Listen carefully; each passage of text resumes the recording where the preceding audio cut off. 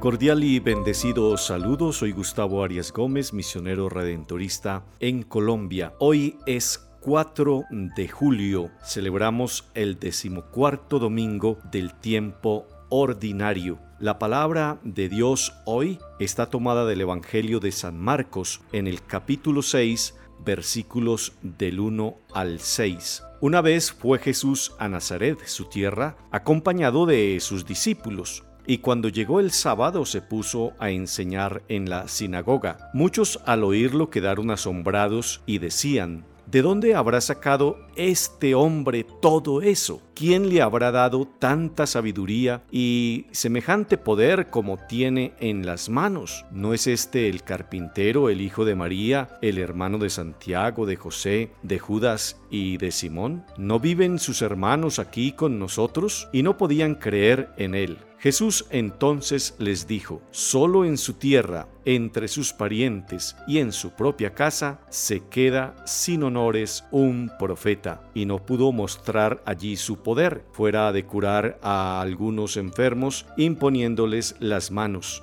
Y le extrañaba la falta de fe de aquella gente. Entonces se puso a recorrer los pueblos de los alrededores enseñando. Palabra del Señor, gloria a ti, Señor Jesús. En el Evangelio de hoy nos encontramos con la escena donde Jesús es cuestionado por los miembros de la sinagoga. Aquellas personas dudaban de la autenticidad de Jesús como Mesías porque conocen sus raíces familiares y no creen que sea el enviado de Dios. Ellos prefieren quedarse haciendo elucubraciones racionales que abrir el corazón y descubrir el mensaje de salvación que está ofreciéndoles. No obstante, Jesús no calla, sino que sigue anunciando, se acerca, toca, perdona y ofrece la salvación de su Padre, porque esa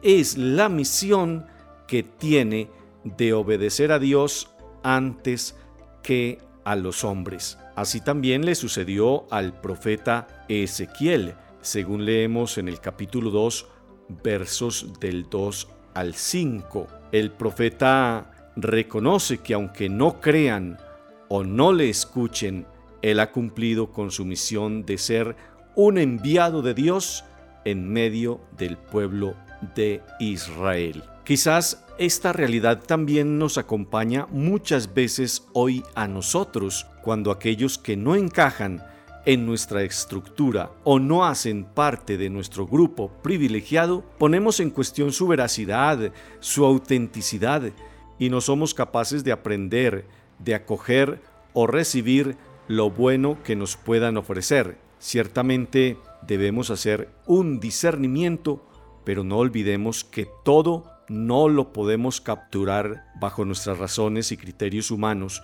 sino también tenemos que abrirnos a la gracia sorprendente de Dios que lo trasciende todo. Por lo tanto, esta es la espina que puede estar en nosotros apartándonos de una configuración plena con Jesús. Por eso es necesario reconocernos sencillos, pequeños y pecadores para dejar residir en nosotros la fuerza de Cristo que viene a salvarnos y que no depende solo de nuestras fuerzas y capacidades.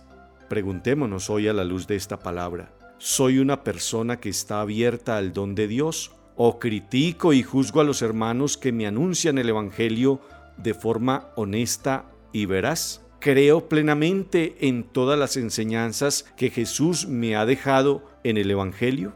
En definitiva, la fe es fiarse de Dios y confiar en Él. Por eso, pidamos a Cristo con humildad: creo, Señor, pero aumenta mi poca fe. Dios le bendiga. Hasta nueva oportunidad.